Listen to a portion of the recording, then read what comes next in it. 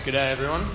I'm Andrew. I'm a second year studying genetics and environmental science. I'm going to be reading the Bible for us today. Here at CU, we love to read the Bible because we believe that it is God's Word, and it's how we learn about God and our relationship with Him. Today, we're going to be reading from Hebrews, which is in your booklets on the second page, I believe. And Hebrews is a letter written to a group of Jewish Christians in the first century who were living in Jerusalem. And they were getting persecuted for their belief and were thinking of turning away from Christ. And this is a letter that was written to encourage them to stand firm in Christ. So we're going to be reading Hebrews starting at chapter 1, verse 1. In the past, God spoke to our ancestors through the prophets at many times and in various ways. But in these last days, He has spoken to us by His Son, whom He appointed heir of all things, and through whom also He made the universe. The Son is the radiance of God's glory and the exact representation of His being, sustaining all things by His powerful word. After He had provided purification for sins, He sat down at the right hand of the Majesty in heaven. So He became as much superior to the angels as the name He has inherited is superior to theirs. For to which of the angels did God ever say, "You are my Son, today I have become your Father"? Or again, "I will be his Father, and he will be my Son"? And again, when God brings His firstborn into the world, He says, "Let all God's angels worship Him." And speaking of the angels, He says, "He makes His angels spirits, and His servants flames of fire." But about the Son He says, "Your throne, O God, will last forever and ever. A scepter of justice will be the scepter of your kingdom. You have loved righteousness and hated wickedness. Therefore God, your God, has set you above your companions by anointing you with the oil of joy." He also says, "In the beginning, Lord, you laid the foundations of the earth, and the heavens are the work of your hands. They will perish, but you remain. They will all wear out like a garment, but you will roll them up like a robe. Like a garment they will be changed, but you remain the same, and your years will never end. To which of the angels did God ever say, 'Sit at my right hand until I make your enemies a footstool for your feet'? Are not all angels ministering spirits sent to serve those who will inherit salvation? We must pay the most careful attention, therefore, to what we have heard, so that we do not drift away. For since the message spoken through angels was binding, and every violation and disobedience received its just punishment, how shall we escape if we ignore so great a salvation? This salvation, which was first announced by the Lord, was confirmed to us by those who heard Him. God also testified to it by signs, wonders, and various miracles, and by gifts of the Holy Spirit distributed according to His will.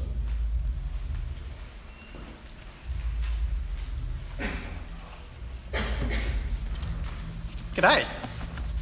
My name's Ben. I'm one of the staff workers here at CU, and it's my privilege to be able to welcome you along to Christian Union.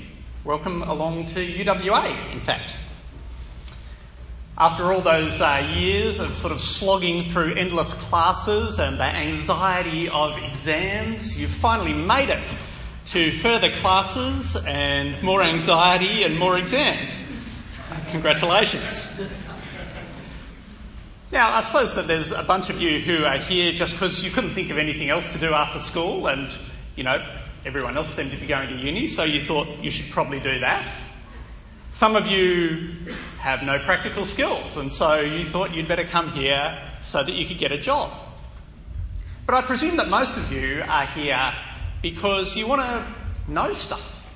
You want to learn stuff. You want to get to know about engineering or science. You want to learn about arts and design and business. You want to know more about how God's world works. And that's a really good thing to do.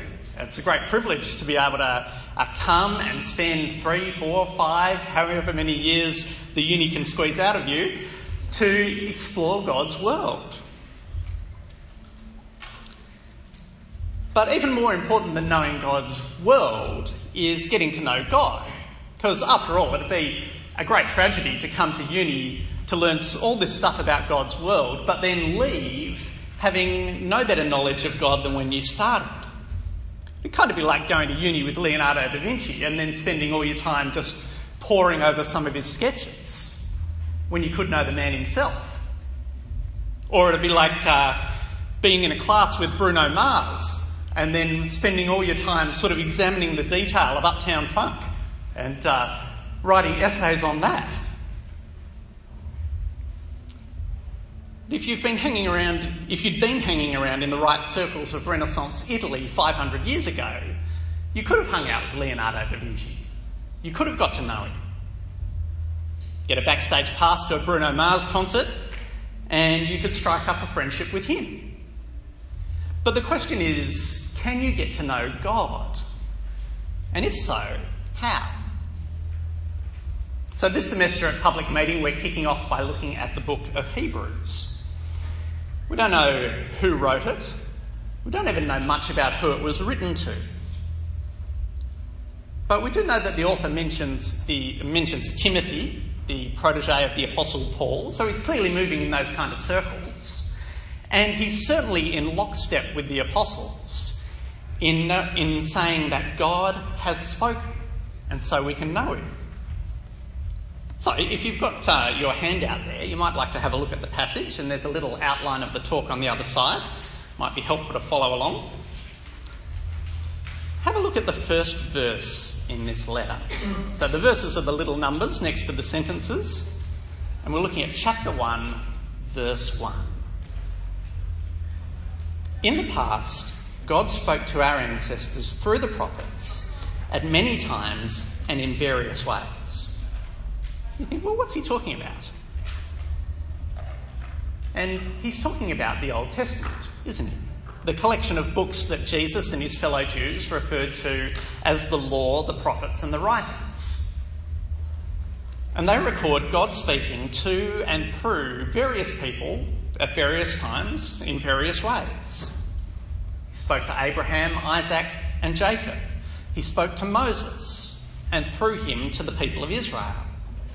He spoke through Joshua and through the judges, spoke to Samuel, spoke through the kings, spoke through David and Solomon and those who wrote about them. He spoke through Elijah and Elisha, Isaiah, Jeremiah, Ezekiel, all the prophets, and a whole heap of others covering over 1,000 years, revealing something about himself and his plans at many times and in various ways.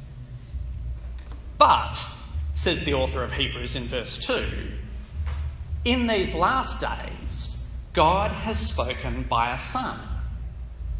Now the NIV says his son, but actually that's a mistranslation. The original Greek just says by a son, which immediately creates an ambiguity, because in the Old Testament, angels are often called sons of God. So in Job chapter 1, for example, we see a heavenly council taking place, all the angels gathered before God, and it says, now there was a day when the sons of God came to present themselves before the Lord. So there's actually nothing unique about God speaking by a son. He did it plenty of times in the Old Testament, not least when he gave the Old Testament law, including the Ten Commandments, when he gave them to Moses. So in the book of Acts, chapter 7, the early Christian Stephen criticises a crowd of people in Jerusalem for failing to obey the law that was given through angels. That God spoke by a son, an angel, would not have surprised any Jewish person. Although it probably makes us, with our sort of Western post-Enlightenment anti-supernatural bias feel quite uncomfortable. Why are we talking about angels? It feels all a little bit Lord of the Rings, doesn't it? Where you've got elves, and you know the elves are angels, right? Lord of the Rings. You've got elves and you've got hobbits and you've got all this kind of stuff, and it feels weird. In fact, the 20th century apologist Francis Schaeffer apparently used to start his university lectures about Christianity by talking about angels, which sounds totally weird. Why would you do that at a university? That's a way to alienate your crowd, isn't it? But his argument was that when he came to universities and he talked there, students and staff assumed that he was talking about a philosophy or a way of life or something like that. And in talking about angels, he made it crystal clear that no, he's talking about something supernatural. He's talking about something spiritual. He's talking about real beings, not an abstract philosophy or way of life. And that's what the author of Hebrews wants us to understand too. He's talking about a real God, a real being who has spoken in the past through the prophets at many times and in various ways. But in these last days, he's spoken by a son. Oh, you mean an angel? No, he says. I mean someone very different from an angel. Verse 2. I mean a son whom God has appointed the heir of all things, and through whom he made the universe. This is not a creature. This is the one through whom everything was made. And verse 3, he's the one who sustains all things by the power of his word. He's the one that all things were made for. In other words, the Son is the beginning, the middle, and the end. He's the whole story of God. And if everything was created through him and for him, then he himself is not created. So what does that make the Son? If he's not a creature, but he's the creator, what is he? The Son of God is God. And that's exactly what the author of Hebrews goes on to say in verse 3. The Son is the radiance of God's glory and the exact representation of his being. So we discover here that the Son isn't called the Son because he was born. No, he's called the Son because he looks just like his Father. Which you kind of see in families sometimes, don't you? You see sons who look exactly like their fathers, daughters who look exactly like their mums. But the Son of God is not quite like his Father. He's exactly like him. He's the exact representation of the very being of God. He's the radiance of his glory. It's like the sun, the S-U-N sun, the big round thing in the sky, and the light of the sun. So you can distinguish between them, can't you? You can distinguish between the sun and the light that comes from the sun, at least conceptually. But you can't separate them. They're inextricably linked. They're one and the same, although capable of being distinguished. And in fact, the only way that you can see the sun is by looking at the radiance of the sun. And when you look at the radiance of the sun, you see the sun.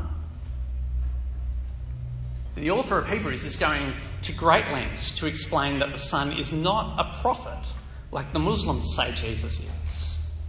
He's not even an angel like the Jehovah's Witnesses claim. No, God spoke through those sort of figures in the Old Testament. But now, someone qualitatively different has come.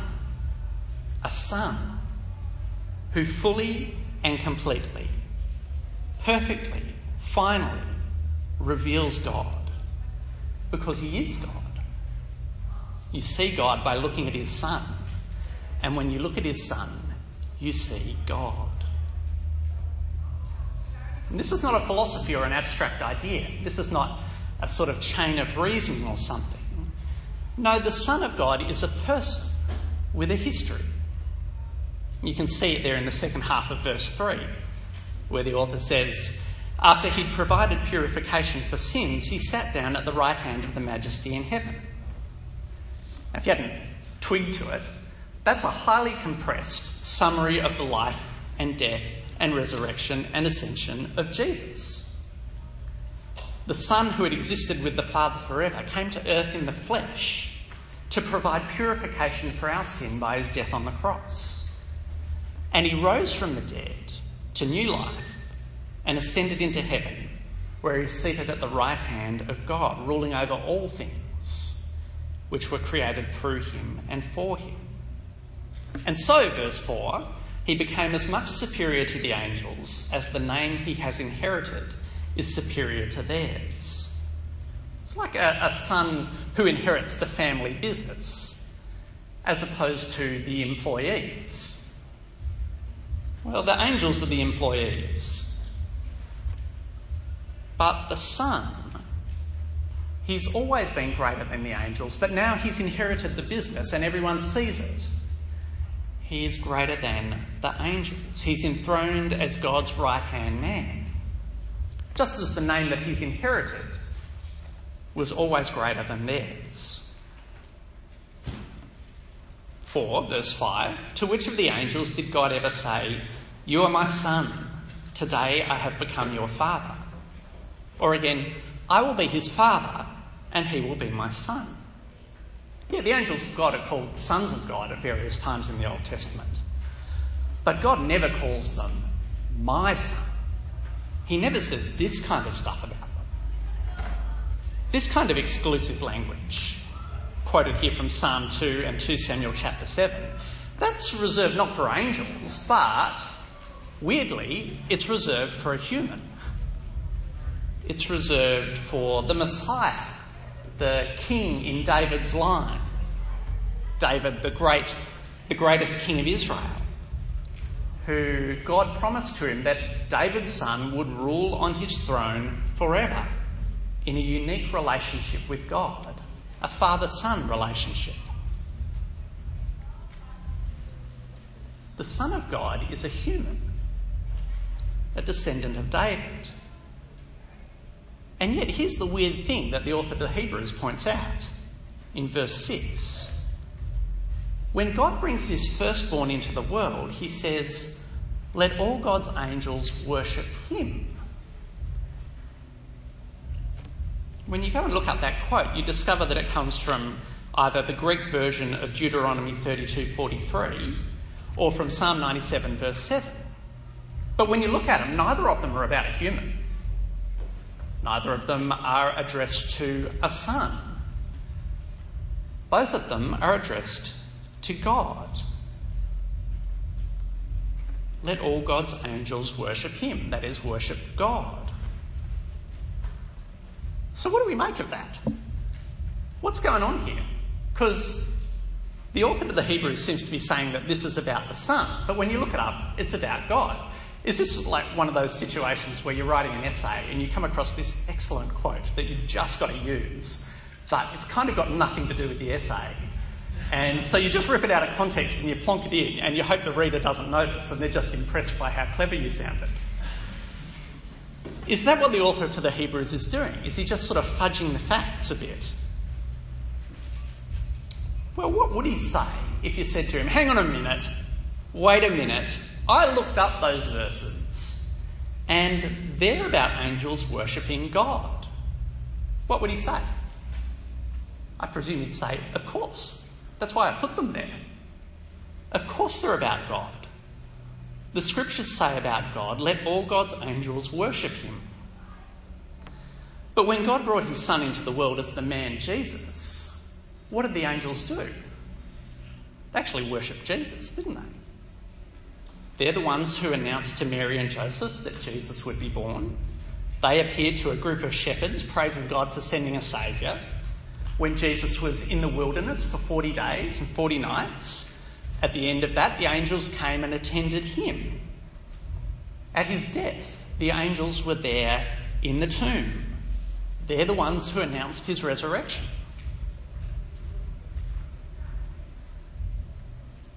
Jesus didn't worship the angels. No, when Jesus came, the angels worshipped him. So what does that tell you about the angels? And what does it tell you about Jesus?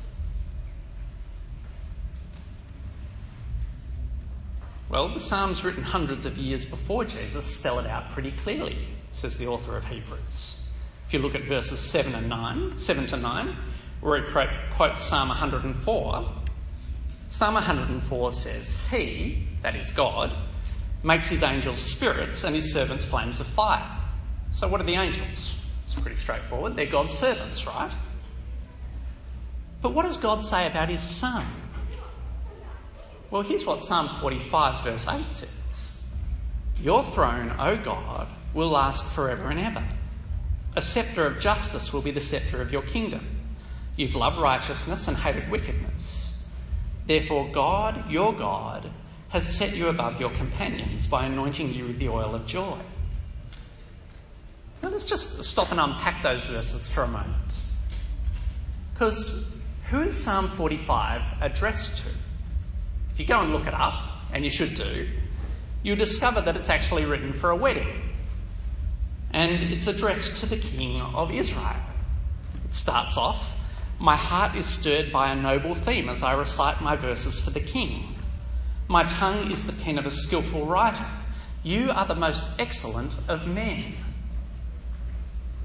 And yet, when we get to verse 6, the psalmist suddenly calls this king, this man, God. Your throne, O God, will last forever and ever. And you might say, well, hang on a minute, that can't be about the king, that must be about God, right? But if you keep reading, you realise it's more complex than that. So you have a look at it again. Your throne, O God, will last forever and ever. A sceptre of justice will be the sceptre of your kingdom. You've loved righteousness and hated wickedness. Sure sounds like God, doesn't it? And it is. But then you read the next verse. Therefore God, your God, has set you above your companions by anointing you with the oil of joy. Do you see what's going on here? We've actually got two distinct persons in this psalm who are referred to as God. We've got one in verse 6 of the psalm who's called the most excellent of men and has the eternal throne that God promised to the son of David. And he's called God. But in verse 7 we're told that this God's God has set him above his companions. We've got two distinct persons referred to as God. One who is both God and man, the son of David, the Messiah whose throne will last forever, and one who is God and not man, who sets the other person called God, the God-man, above everyone else. Turns out God is more complicated than you thought. Are you surprised? That's why the author of Hebrews quotes the next passage from Psalm 102 and why he sees it as referring to the Son of God. You can see it there in verses 10 to 12. In the beginning, Lord, you laid the foundations of the earth, and the heavens are the work of your hands. They will perish, but you remain. They will all wear out like a garment. You will roll them up like a robe, like a garment they'll be changed. But you remain the same, and your years will never end. Again, if you go back and look at Psalm 102, it clearly refers to God. But the author of Hebrews has just shown that the Son is also God. And his throne, the throne of the Messiah, David's throne, will last forever and ever. Psalm 102 applies to God. God the Father and God the Son of David, the Son of God. Not two separate gods, as though you can separate the sun from its radiance, but one God, but two distinct persons. And as he points out, that is a significant, massive, enormous contrast to the angels. As he points out in verse 13, quoting Psalm 2, to which of the angels did God ever say, sit at my right hand until I make your enemies a footstool for your feet? Well, the answer is none. He never said that to an angel. God has never said that an angel will rule forever on David's throne as God's right-hand man. But he does say it about the Messiah, the Son of David, the Son of God. He says it about Jesus. The angels are our servants, as he says in verse 14, but Jesus is our Lord. We don't worship angels. Instead, we join with the angels in worshipping Jesus, the Son of God. See, lots of religions claim that God has spoken through angels. That's not an unusual thing. Muhammad claimed that the angel Gabriel came and spoke to him. Joseph Smith, the founder of Mormonism, claimed that God spoke to him through an angel called Moroni. The Jehovah's Witnesses claim that Jesus is the archangel Michael. Lots of religions claim that God has spoken through angels. And it's true that in the past, before Jesus, God did speak to his people through the prophets via angels. But now he's spoken through his Son, Jesus, the full and final revelation of God. And if Jesus is the full and final revelation of God, if he's the radiance of God's being, the exact representation of his being, then we don't actually need any other revelation. Because if you've seen Jesus, you've seen God. If you know Jesus, you know God. And if that's the case, then, as the author of Hebrews says in chapter 2, verse 2, we must pay the most careful attention, therefore, to what we've heard, so that we do not drift away. It goes on to say that if God punished Israel for their sin when they turned their back on the law of Moses, which God had given through angels, then how can we possibly think that we'll escape his anger at our sin if we ignore the salvation he revealed through his Son? You're here at uni, you're getting to know more and more about God's world, and that is a terrific thing. Dig into your studies, get to know God's world better and better. Get to know what he's done in the history of his world. But it would be a real shame to just be content with examining the artwork when you could get to know the artist. And what we discover in the Bible is that he can be known, because he's made himself known in the person of his Son, Jesus. That's really what we're on about at the Christian Union. Knowing God and making him known by getting to know Jesus, introducing him to other people. It may just be that I'm not very bright, but I can't think of anything else that's more worth doing than getting to know God. Maybe you can come up with something, but I can't. What could be better than getting to know God? And so we want to invite you to join us as we do that, as we get to know God better and better this year and in the years ahead, and as we make him known to other people around you. I think it's the best thing that you could possibly do.